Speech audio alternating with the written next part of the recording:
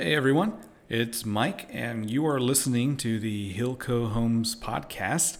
And today I have Alex again with me, and we are going to talk about co-wholesaling.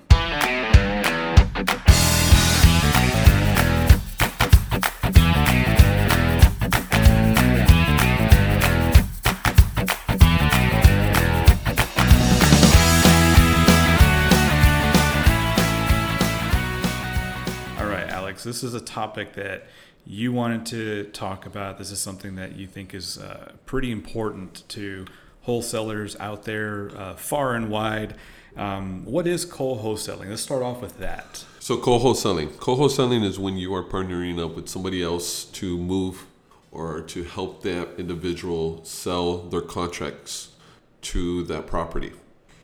For an example, Mike has a great deal in the 78210 area that fits the criteria of one of my buyers. And so I see that, or, he pitched it out to me and I told him, hey, I actually have a buyer who would love this property. Why don't we go ahead and work together? We discuss our terms as far as split and what we're bringing individually to the table to work out a split fee, in this profit, and help this seller get their property sold by getting my buyer involved to move to buy that property. And so today I really wanted to talk about co-wholesaling because I think a lot of people really don't talk about working together with other wholesalers, and I think there's a lot of very important things a wholesaler needs to know when co-wholesaling with another individual. So I think when it comes to the topic of co-wholesaling, there's one really, really, really big component that needs to be addressed, and that is the split of fees. I think that is one of the reasons why so many wholesalers refuse or don't even try or don't even consider co-wholesaling, because they want to get as much of the fee as they can. Yep. But the reality is there's a lot of trade-offs. Yeah. Like, yes, that's true, but no, it's also not true, because you can have a great deal and it may take you 1 or 2 months to move it, but you could have also had maybe 3 or 4 deals that someone else is helping you work, so that you don't have to work them and still make the same amount of money in the same amount of time. Mm-hmm. So there's that trade-off of you can get that one maybe potentially bigger payout over a period of time. 3 months. Yeah. These deals take a range of time and a range of effort, and every single one of them is different. But the idea is, if you can leverage someone else's time and someone else's network to accomplish the same thing, why not? Yeah. So I'm going to speak on that. So I think it's very important for people to really understand it's about value. Okay, everybody's trying to get rich off of one deal, and you're not going to get rich off of one deal, right? I mean, of course, you don't want to waste your time. You want to make a lot of money, and that's fine. But it's very important to understand that, greed. There's a fine line between getting greedy and also, trying to build a good reputation. You know what I'm saying? If that makes sense. So what I mean by that is a lot of people trying to get rich because of greed. They're trying to make ridiculous amount of fees, and they're trying to build this business. They're trying to build this business for themselves and do this as a career, as a stepping stone for real estate investments. And so what people do end up doing that I see is that they end up getting bad reputations, even though they're making good fees, but they're also in the long run hurting themselves. And a lot of people don't last by doing that. And so I try to explain to people, I'm like, look, you either could partner up with me, let me bring a buyer, okay, we can do a 50-50 split fee, okay, I'm not going to put anything on top of it because majority of the time, these people, what these wholesalers do is they max out the, maximum allowable offer, right? Their MAO. And so it doesn't make sense for me to put something on top of it when you already maxed it out, okay? That's just really unrealistic. And so a lot of people try to do that to people who aren't experienced to see if they'll just do it. And it's just a strategy, and people do that to protect their fee. Because if you're bringing a buyer, you're discussing the terms of the purchase price with your buyer. They know that their fee is protected because you put your fee on top. And so that means when you're talking with your buyer, you're going to be discussing your fee on top of it versus going into theirs because you put yours on top, if that makes sense. Yeah, I mean, there's different ways to go about it. Some wholesalers who will go into co-wholesaling, they want to lock in what it is they're making and put that as a non-negotiable. Like they would rather negotiate down the purchase price that they're getting the property from the seller before they negotiate their fee. And even then, if they negotiate down the purchase price, they want to add the difference onto their fee to get a bigger fee.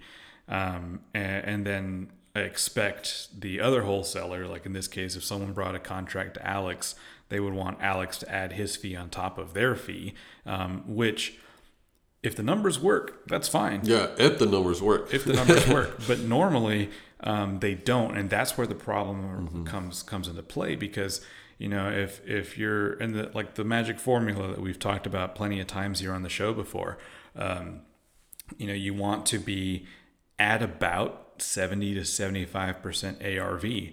And that's, all in. So your purchase price plus your rehab cost plus your fees. If there's two wholesalers involved, you got their fee and you got your fee. And all of that has to add up to the 70 to 75% ARV. If a wholesaler is coming to you with a contract and they're already at 75% ARV, there's no room for you to add your fee on top of it. And chances are that's probably why they're coming to you, because they can't sell the contract because their fee is too high.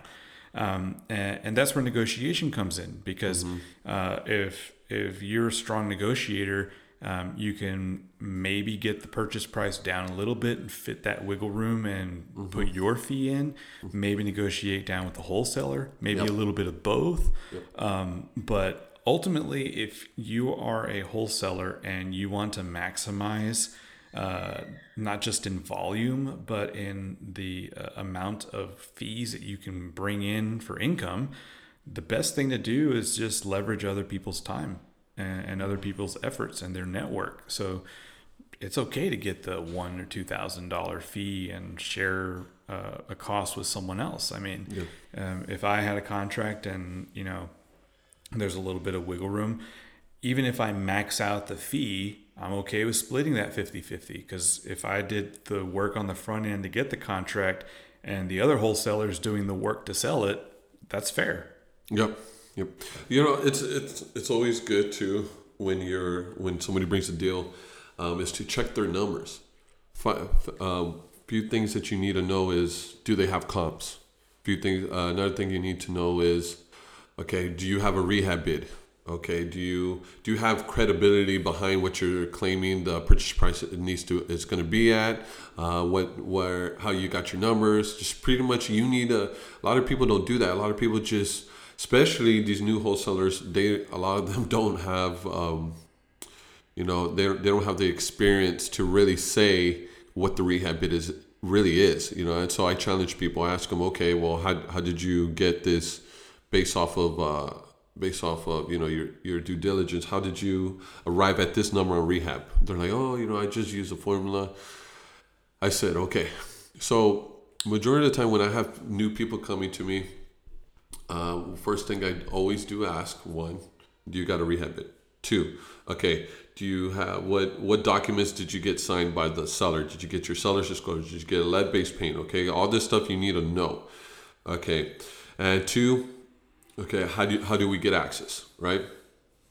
3, how will we split this fee? A great leverage a leverage point or something leverage to get yourself a 50-50 with them is to say, hey, I'm bringing half the deal. I'm bringing the buyer. I'm going to facilitate the contracts with him. I'm going to handle it with title. I'm bringing half the deal. So in order for this deal to happen, I'm going to need a 50-50 split. And a lot of people get scared asking for 50-50. But, I mean, what you don't ask, you won't get. You know what I'm saying? Right. So I tell people how their numbers are once I run them. I'm pretty upfront with it. If I'm going to be pitching out this guy's purchase price, I need to make sure that those numbers look well. I need to validate those numbers. I need to see how they got their comps and how do they figure out their comps. You know what I'm saying? Like, yeah. So some people, I know some people, they're like, hey, well, this is the highest one, so this has to be the ARV for that property. I'm like, no, man, it's not. And you'll be surprised. A lot of people, what they do is they run their comps very different. And sometimes it just doesn't make sense. Sometimes I met this one wholesaler, he goes off of Zillow. He got his ARV off Zillow. Okay. And so that just told me right there, everything he's doing is just pretty much wrong, from his rehab, okay, to his asking price, to his comps. Okay, that tells you right there, this guy's inexperienced. And sometimes those are the ones who get so defensive or so scared of getting screwed by somebody helping them that they just make the whole deal very difficult. And so when you have new wholesalers that seem like they don't know what they're doing, you kind of got to step in and help them out. Ask them questions that you need to know. Okay, there's tenants there. Okay, is it a lease? Are they on a lease? Are they on a month to month? Okay, how much are they getting in rent? Okay, what are they paying? Are they paying? Is it all bills paid? How much taxes is the property is every year? How much it's going to cost my buyer to get this house? You know what I'm saying? Right.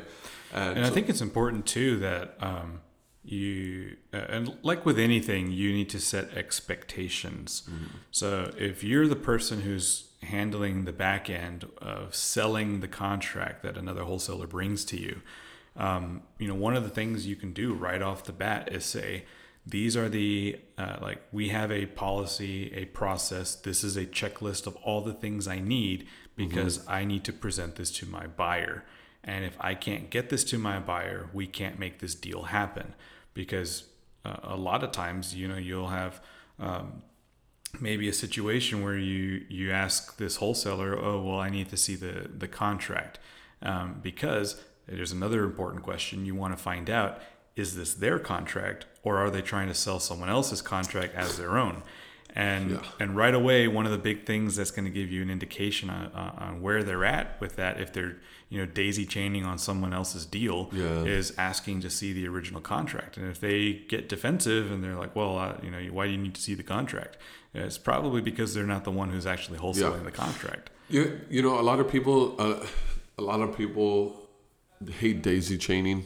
I personally don't like it just because there's too many. It becomes very complex, very frustrating when you have like 4 people with their hands in this deal. Right. And especially when you're bringing half the deal, it's not worth your time sometimes, right? But I think daisy chaining is acceptable when there's a big fee, when you're doing 20 units and up type of deals, and there's like a $50,000 assignment fee involved in this. I think daisy chaining at that point would be fine. You know what I'm saying? Because as long as the numbers work. As long as the numbers work. If everybody's winning, there's no problems. The problem comes up when the numbers don't work and no one wants to budge. Yeah, and the problem comes up when there's only like $4,000 of an assignment fee to be made, and you got like 4 people involved, and everybody wants a $3,000 deposit on their end, and that just doesn't work out.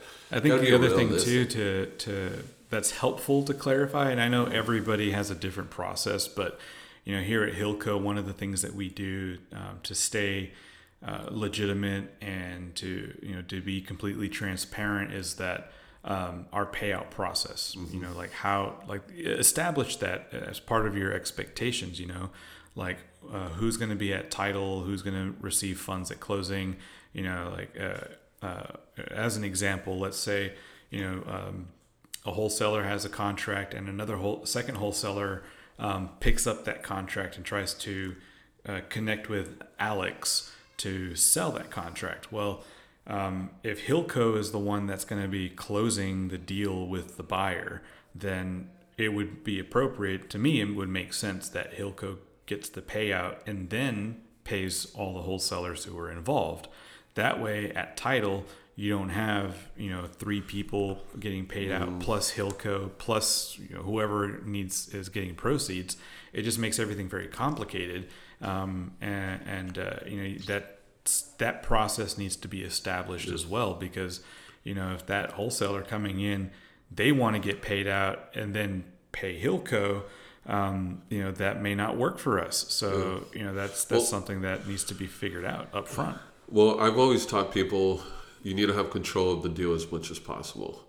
That being said, when you're dealing with when you have a buyer and you have somebody who has a contract directly with the seller, I would just say, if you can avoid it, try to avoid it. But what I try to do is not have them assign their contract direct to my buyer, then have them pay me out of their little disbursement fee. People need to be doing double assignments. You need to protect your buyer, okay? Because if they mess up, they don't want to refund the guy's money for whatever reason, or they get shady or something like that. You can't. The fact that you don't have a contract with them, you're only involved in it, you can get screwed, you can look bad, and you really don't have a way of protecting your buyer. And the other way around too. Yeah. Like if that person messes up and they're doing business with your buyer, that could totally ruin your reputation with them. Yeah. You got to protect your buyer at all costs. So when people are like, no, we don't want to do a diamond assignment, I was like, well, I guess you don't want to, I guess we can't do this, because that's the only way. You have to stick to your guns. I tell people, no, depending on who it is, like if we have a good relationship with them, Mr. Romero is more than fine than just signing it directly to them. But we do have a process. We always collect $3,000 from our buyer to us, because if we get it, and for whatever reason our seller doesn't want to let go of the non-refundable because they messed up or whatever, you are responsible and you can give back that $3,000 to your buyer. You might lose some money because of that seller or that person you're working with, but as far as your buyer, you protected your reputation. You followed through. You made yourself look good. It might have cost you some money, but at least you didn't lose that buyer, and that's very important. Right. Buyers are very important in this game, okay? And so you need to protect your buyers. So anytime you're going to do a co-wholesale deal with anybody, do a double assignment. Have them assign it to you for whatever purchase price y'all agree with. If y'all doing it at 50-50 and so they're asking 120 and it makes sense at 120 and they got it at 110 and y'all doing a 50-50, then that means they needed to assign it to you at 115 and then you assign it to your buyer at 120. That way you're protected, the seller's protected, the buyer's protected. It keeps people honest. Okay, there's no shadiness, right? And you don't ever want the people you're co-wholesaling to really deal with your buyer, but you need to protect your buyer. That's your buyer. Right. So sometimes when people are trying to go around me and talk with the co-wholesalers, I do get upset. And I do establish, hey, if you're going to be setting up a meeting or anything like that, I need to be involved in it. This is my buyer. Right. I want to make sure that my buyer is protected. I want to make sure y'all are protected. I just, in order for us to build a relationship together, I need to always be involved as much as possible. And I think maybe in the our next episode, possibly we should have Hillary on here to talk about the details of doing a double or even a triple assignment. That's something that's important. I don't think a lot of people understand how to do that. From the co-wholesaling perspective, the concept is easy to understand, but it's the details that people try to figure out. And I think kind of like switching gears a little bit here is, working with other wholesalers is great, but let's talk about working with wholesalers from another state or even another country. If they have a contract in another state, How do you go about with that? Let's say you have someone from, I don't know, freaking Florida.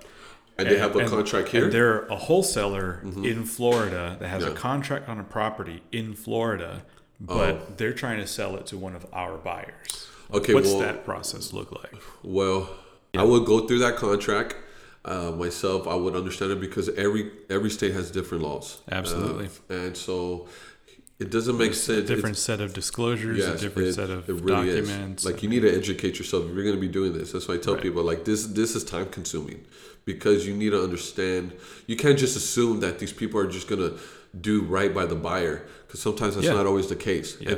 And there's a few people in our market that you would think would do things the right way, but when I read their contracts, I'm like, well, the buyer pays this, the buyer pays what? That don't make no sense, right? So that's why I read them because not everybody has the same rules, same special provision, same terms as others, or what they try to get, trying to pick up a property, if that makes sense. So what I mean is, if you're going to deal with out of state, educate yourself on that contract. Have them send you the contract. Make sure you read it. Make sure you understand what your buyer, the buyer that you're going to be bringing is going to be responsible for.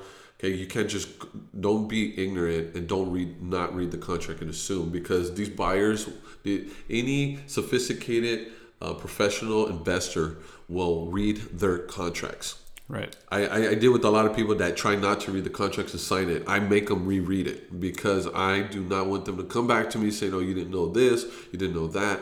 I've had a few people that claim they read it, and I asked them several times because I had a DocuSign it to them, and then when it came time for them to do their part, they were all they were pissed off because they didn't know that they had to pay the taxes on this or that. Right. And that's why I asked them, did you read it? Okay. Do you fully understand what you're signing? Okay, because people say yes, but they don't do it. Okay, and you also want to make sure that if someone has a deal from a particular market where wholesaling is either not allowed or kind of shady, that your contracts are actually valid. I mean, like, I think it's the state of Ohio that actually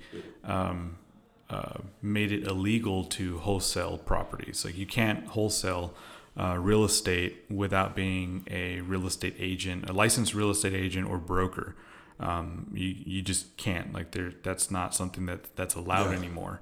So obviously that's a big red flag if someone says they got a deal in Ohio and they're trying to co-wholesale. You want to know what's going on in other states, that those markets are how those markets work, so that you're doing the right thing the right way for both the seller and the buyer.